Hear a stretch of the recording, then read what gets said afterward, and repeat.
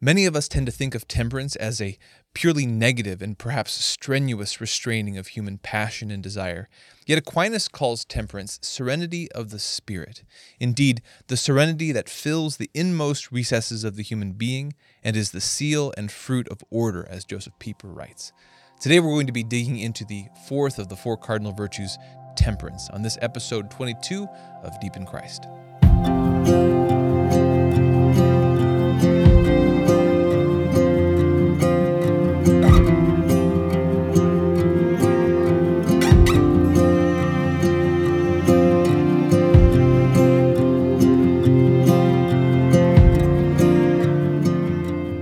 Hello and welcome back to Deep in Christ. I'm your host, John Mark Grodi, here at the Coming Home Network International, sharing with you another discussion about our daily task of growing deeper in relationship with and in imitation of our Lord Jesus Christ. Thanks again for being here. Today, Father Peter joins me again for another discussion on the virtues. We've been going through this long study, and we're now turning to the fourth of the four cardinal virtues, temperance. Now, temperance, like all the virtues, is a concept, is a word that has picked up a lot of baggage. We have to kind of start by examining the word, examining our preconceptions of the notion of this virtue. We tend to think of temperance purely in its moderating function, not eating too much, not drinking too much, etc. But there's a lot more to temperance. As I said earlier, Aquinas calls temperance this serenity of spirit that arises from an inner order. Unlike the other virtues, temperance is the virtue that turns inward to the inner life of man and examines the order or disorder. And again, in prudence, along with the cardinal virtues, it seeks to put order into that inner life. And again, so that on that may be the negative side, this restraining, this ordering, this need to moderate, this need to temper. But then there's the positive fruit of that, which is this serenity of spirit, this purity of heart, this greater openness, greater ability to love God. And that's the goal of temperance. So we're digging into this new study today. Father Peter and I, we had a really good discussion. I hope you enjoy it. Let's dig in.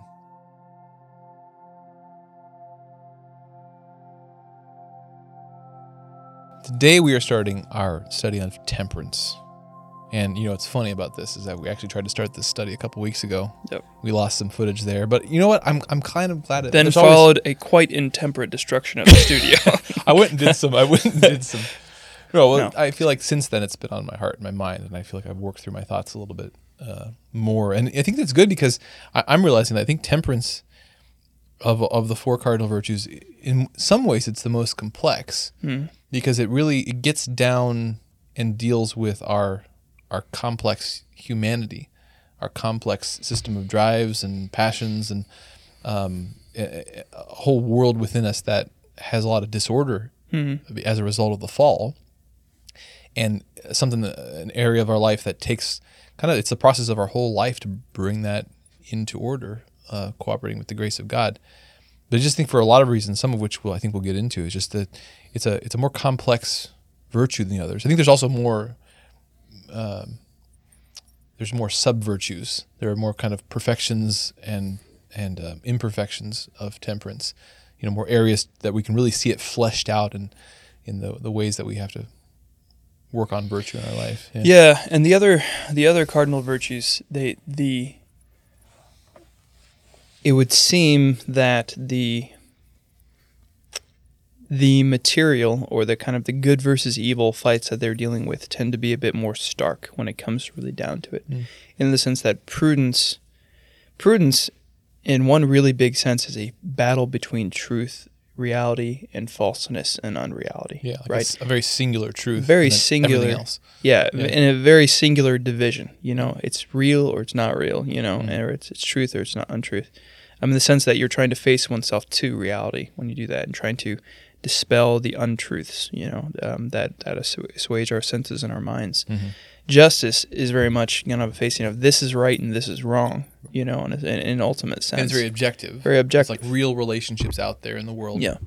Fortitude, fortitude is it's getting farther and closer to where things are a bit muddier, but it ultimately comes down to, enduring things that would keep us back from basically doing what is just, things that would withhold us fear and things like that, and facing through those things. But Temperance, because of it turns in towards ourselves, Mm-hmm. and it deals with an interplay between, as we will talk about later, Yeah. a selflessness, a desire, and injustice, injustice, not injustice, but with justice. Yeah. Desire for love of God and love of the other, first and foremost, but because it has to take that into an interplay with things like self-preservation Mm-hmm. and self-care and different things like that, there's a sort of a muddying, it's not muddying in the sense of true grayness, but it's harder to kind of actually be able to discern and distinguish, and be able to say this is the right thing. Yeah. So I think it deals a lot more with like finding the virtuous mean in things. mm-hmm. It's not about it's neither overeating nor undereating. It's trying to eat well and eat right in order to take care of your body.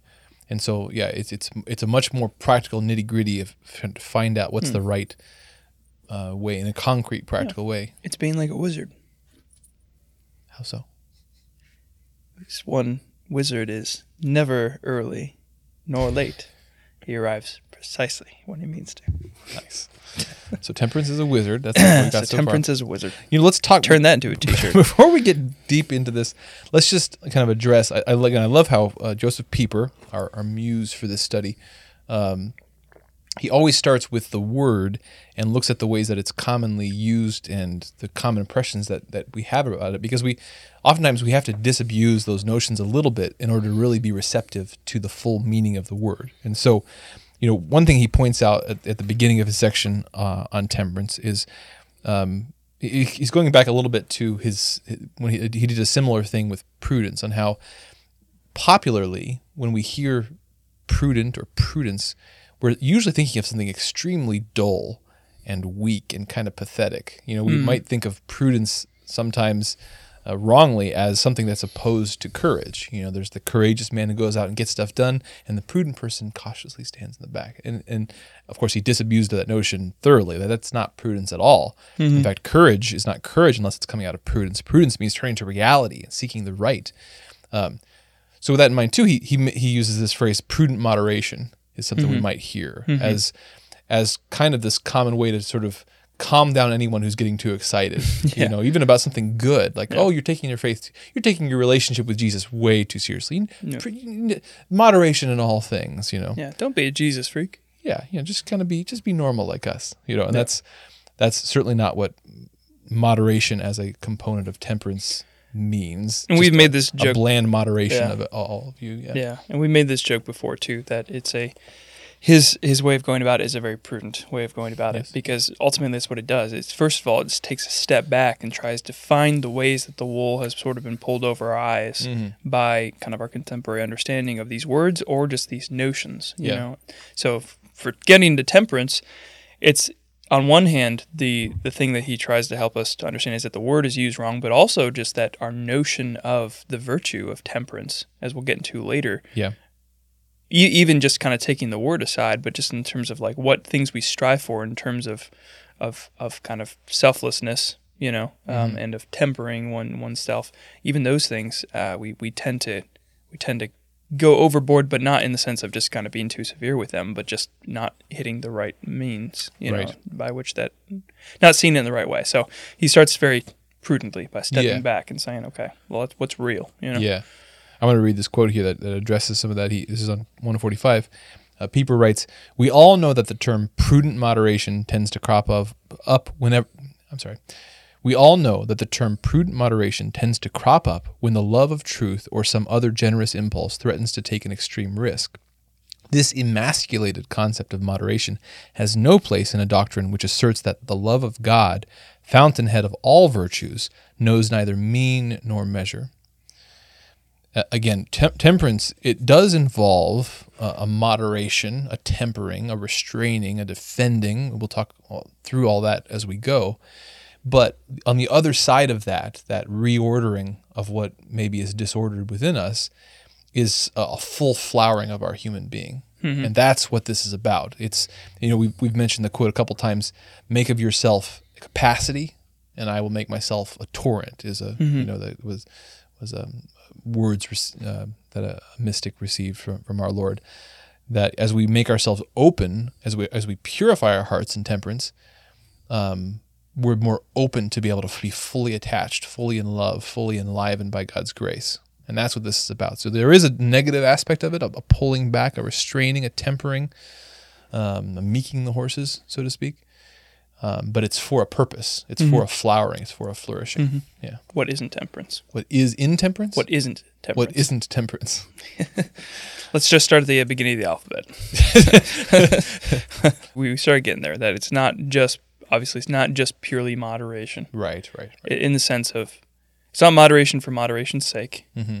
You know, it's not just this idea like, well, just eat less or drink less. You know, that which is funny because there's no positiveness to that. There's no doing this for the sake of something else, some other good that will be kind of preserved by just that definition. Right. Most of the time when we do eat less, it can be oriented. You know, it can inevitably kind of turn and point itself towards another good. Yeah. A good thing. Drinking less, we preserve kind of our rational, rational self in all means, in all ways, and oftentimes it's just for us better bodily in a number of different ways. Mm-hmm. But in and of itself, just to kind of focus on that as the virtue, it's not much. You know, That's just a negative thing. That's just kind of bringing us sort of back from some craziness. You know. But I guess another thing temperance is not.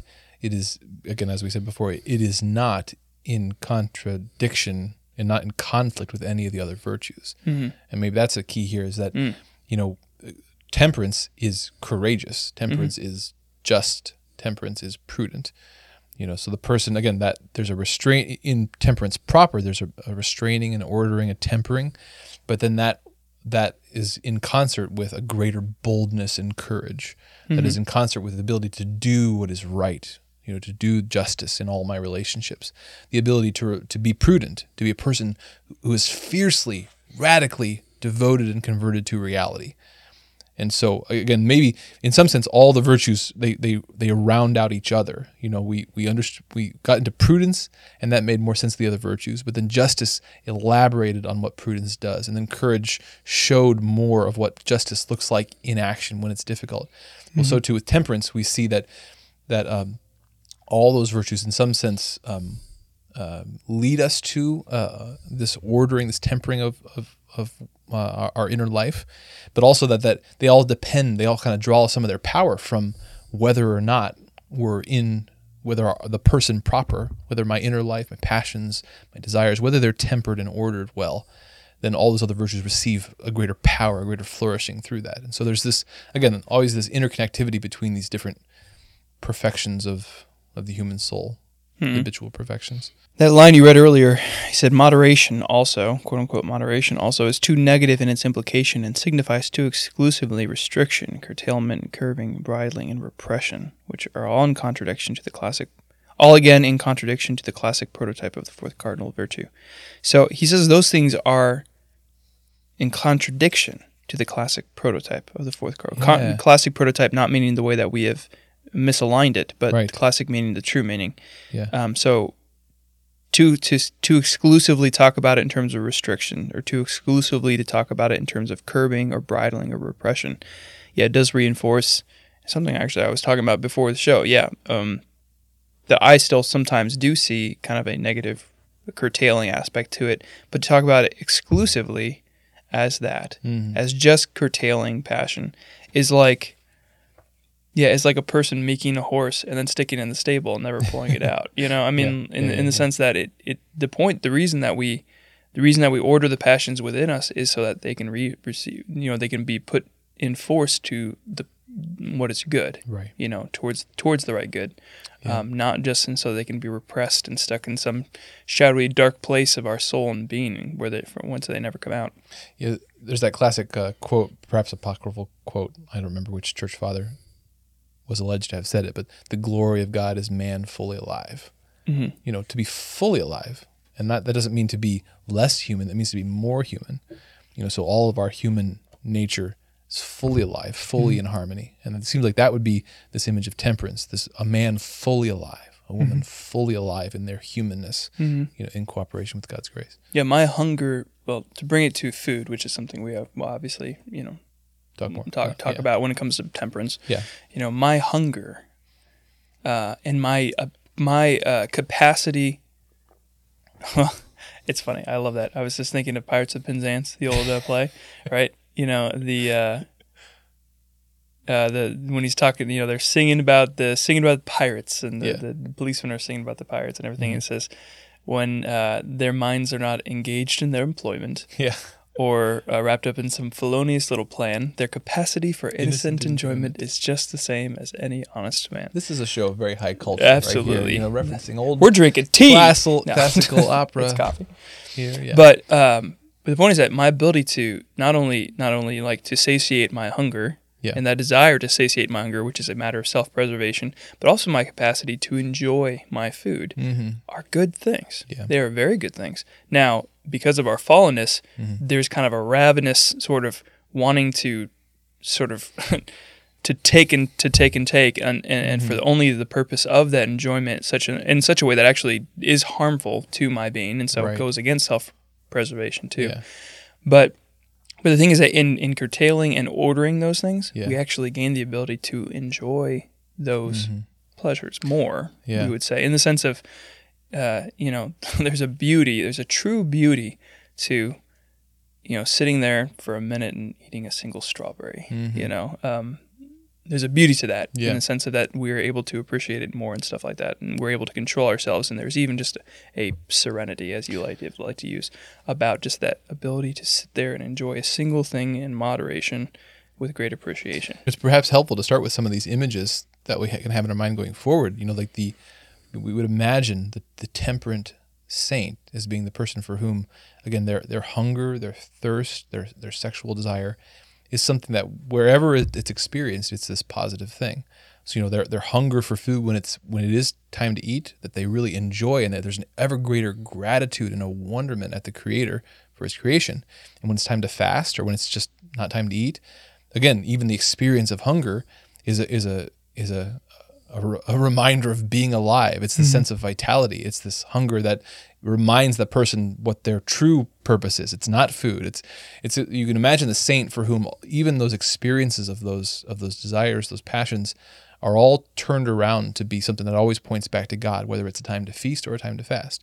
And that's in stark contrast to most of us, and I put myself at the first of the line here, who tends to swing between overindulgence and then like a reactive asceticism, like eating too much and then being like, oh gosh, I need to just not look at food again, Yeah. And so that's what we tend to, when we don't have temperance, we tend to swing between these actions and overreactions, rather than becoming a person for whom this harmonious inner life always at every moment points us to a greater love of God. In many ways, temperance really, or this proper understanding of temperance really aligns with, and is in some ways, I think, not a summation, but a large and important piece, if not just the kind of central underlying piece of the recent, and rightly so, the recent obsession with the theology of the body. I mean, because that's in a reaction against kind of a Puritan understanding of the body that has just been around for so long, that just sees the things of the body as just wrong and need to be basically just curtailed and kind of shut in a cage inside our souls. The theology of the body, is this a collection of teachings from St. John Paul the Great, St. John Paul II, Pope John Paul II, and he did these catechetical teaching on the meaning and purpose of the human body and sexuality. And again, the connection, the significance here in particular is that the body is good, created by God to be good, created by God to image Himself. And so we tend to look at the body only in its disorder and tend to end up with this really negative view of the body, rather than seeing, what was the original order. Yes, it's been broken, and it needs some reordering. It needs healing. It needs temperance. Yes. But when it's flowered, when it's reordered, we can see there what God was trying to do. We can see how the body, the human sexuality, the family, how they image God. They teach us about God. They teach us about His plan. And so, there was a huge focus in the past 10, 20 years on that.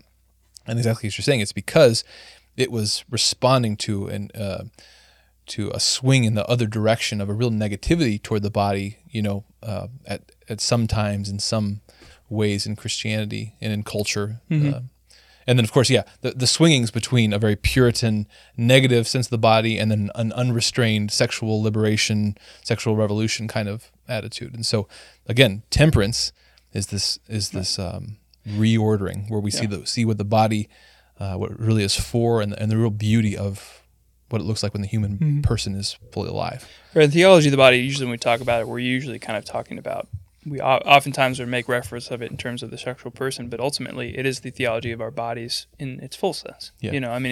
It's going to be ultimately it's ultimately trying to recondition and help us to rediscover just our self-understanding of our bodies in a positive way, and having a kind of a positive way in which we can cultivate virtue within kind of our bodies.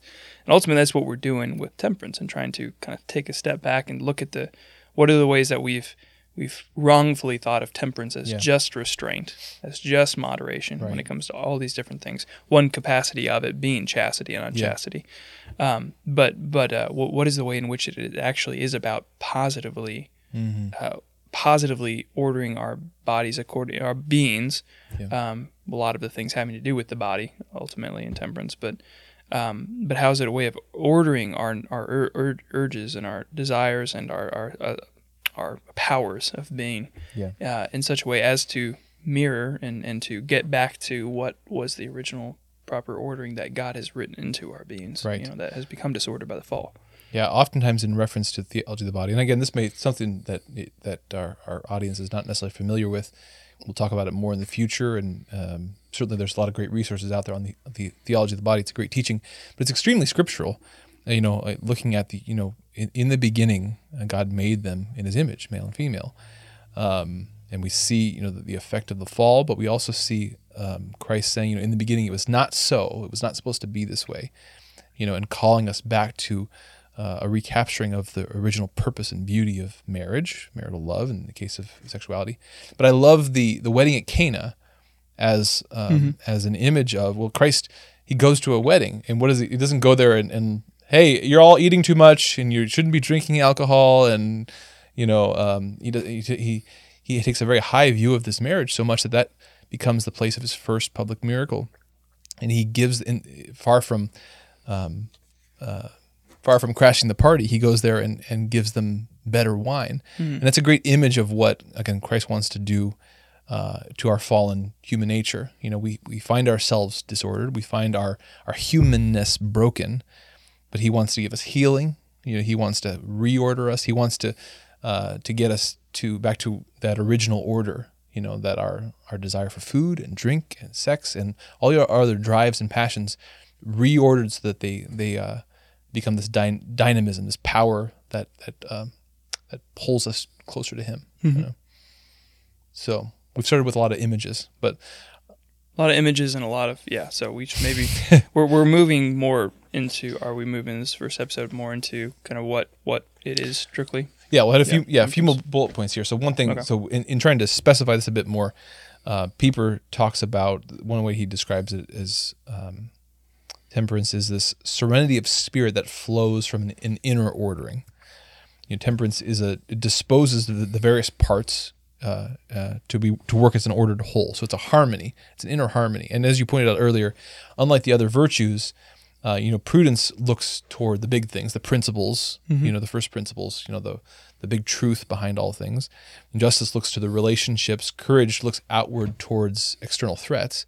Temperance is the one virtue that really looks inward at the person himself, and disposes the parts of the self to work as a harmonious whole. Yep. And the fruit of that, again, is this serenity of spirit. I think that comes from Aquinas, talking about this serenity of spirit.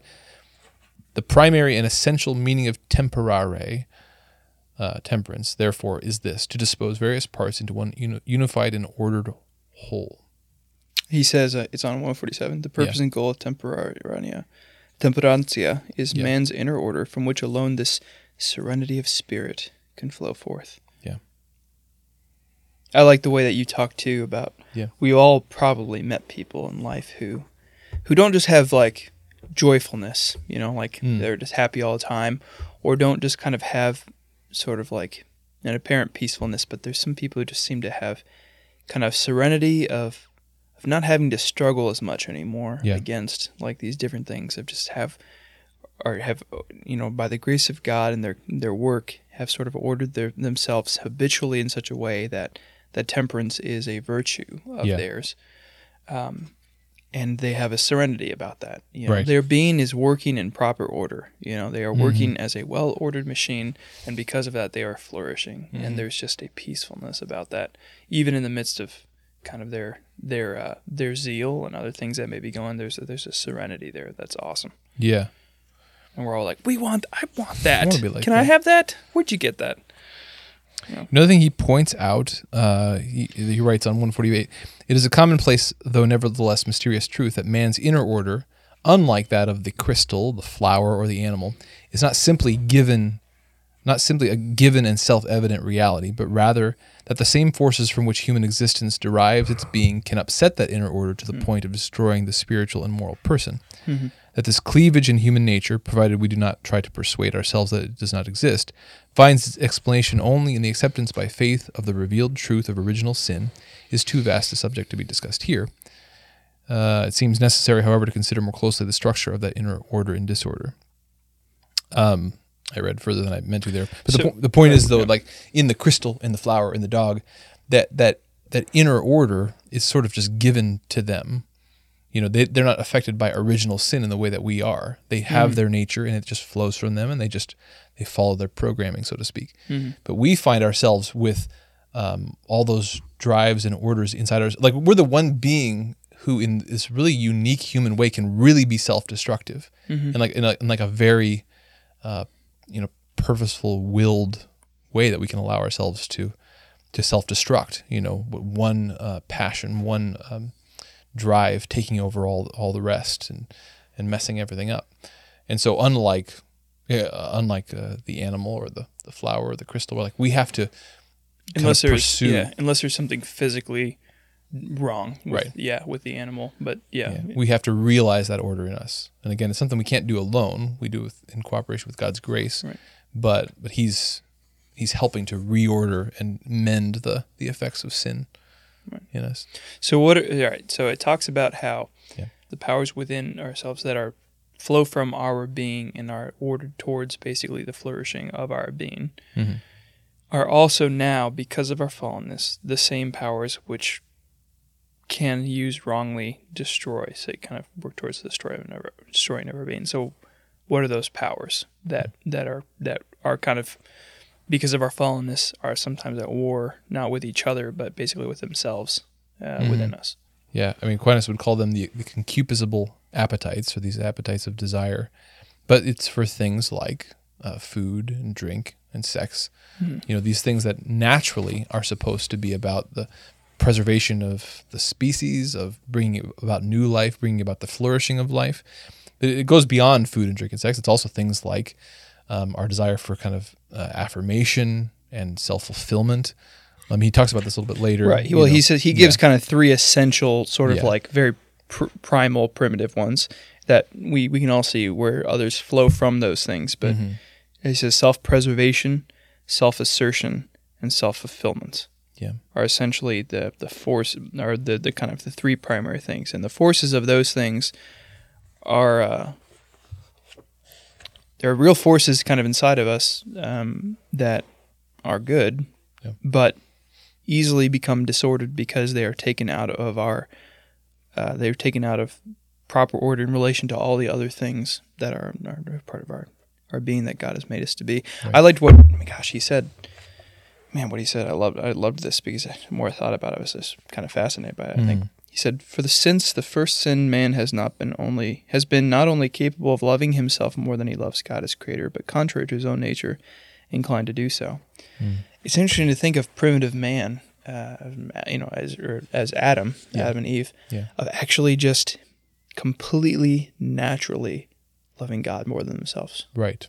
I mean, that's an awesome thing. Sometimes we think of Adam and Eve as like God made them in the garden, and it's like they're like, thanks God, and now it's like they wander around just doing kind of whatever they want and just kind of about themselves, But it's like no, they loved God more than themselves, or that that would have been what was natural, and that was an ordering of things within themselves. That even self-assertion and self-fulfillment and self-preservation and all those things that come along with it, that flow from them, like eating and drinking and sex and all that stuff, it all took its place. It all was kind of ordered within themselves,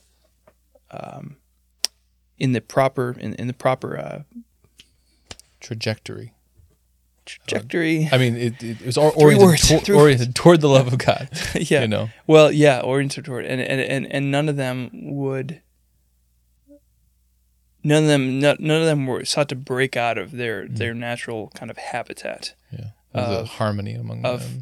Of taking of expressing themselves outward and grabbing and taking more than was appropriate in such a way that would destroy a higher good. I like that way he talks about that. These things, when they're perverted, they reach out in such a way and try to overindulge in such a way so that they destroy a higher good. And that just wouldn't have happened. Our order was that way. Yeah. And now, it's not that inner ordering is completely destroyed. Yeah. But our tendency is for the lower things to break out and to destroy higher things. Yeah, I mean, Genesis is so fascinating because we have in the first couple this original perfect trust in God that allows for like a perfect selflessness, like they're perfectly turned outward in perfect love of God and each other, because they have this perfect trust in God too. But the original temptation, right, is to distrust God and be self-concerned. And it's funny, it's like as soon as like there's a one step down that path, it becomes really hard to climb back out of that. Because again, we're getting into a bit of a paradox here that we're going to explore more in the next episode. But that's how, like, on the one hand, all these drives within us, these passions, these appetites, are for self-preservation, and they're good because they're created by God. But in the context of selfishness, they break out and become disharmonious and destructive. Whereas in the context of selflessness, that original selflessness, this perfect outward other-centeredness, love of God and of each other, those things stayed in perfect harmony. And so the self-preservation that is involved in our human being, whether it's a selfless self-preservation or it's a selfless self-preservation, as Pieper calls it, that's really the key. And that's what we're going to talk about a lot next time is Pieper talks about temperance as this selfless self-preservation that we practice, and it's sort of the result of this practice of reordering things. And that loops all the way back around to what we were talking about before that. That is what is so difficult to talk about. When it comes to temperance compared to the other virtues, right? It's because we have to be able to discern and order things in such a way such that we can engage the powers and actually embrace powers of self-preservation, and yet doing them in a selfless way. Right. It's like, that's a tough thing to actually keep ordered properly. Right. In one's soul, and really discern how to do that, but it's so important because the only other answer is to basically, as we talked about, is just kind of throw everything away. And that's not helpful. It's not good for us, but it's also not good for our love of God, because it treats what he treats ourselves with denigration. And that's not what he calls us to do. He doesn't call us to destroy ourselves.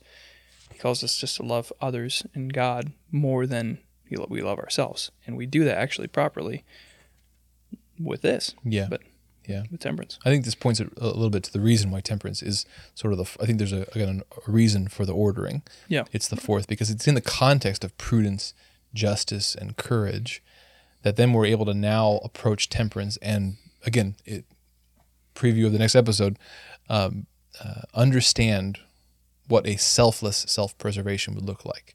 How a self-preservation would be an act of justice in relation to God, to treat oneself as someone that in obedience to God, in justice to God, I care for like I would care for my neighbor. So we're going to get to that. We're going to dig more into that. So thank you for joining us for this episode of Deep in Christ. This was our introduction to temperance. It's a little bit messy, perhaps, but we're going to get more focused as we go. This is such an important virtue. It's a much more complex one than I think the others, but we're gonna dig in. And so next episode, we're going to talk about self-preservation as this image of temperance that I think really gets us into theoretically and practically how important it is and what it looks like as something we grow in. But then beyond that, we'll get into the specific areas. We'll talk about temperance in relation to food and drink and sex and knowledge, studiositas and curiositas, different relationship to knowledge and learning. Humility and pride will come up. Anger, which is this passion that we, again, another good passion God put in us that has to be ordered rightly. And a couple other areas I probably forgot as well. So we're going to get into those. I hope you'll join us for those conversations. Hey everyone, I hope you enjoyed this week's discussion on the virtue of temperance, the first in this new series on this fourth of the four cardinal virtues. I really like Aquinas' definition of temperance, this serenity of spirit arising from an inner order. I think that really is helpful because we come at this virtue, like the other virtues, with so many preconceptions. And I really do think we often get stuck on just the merely negative aspect of this virtue.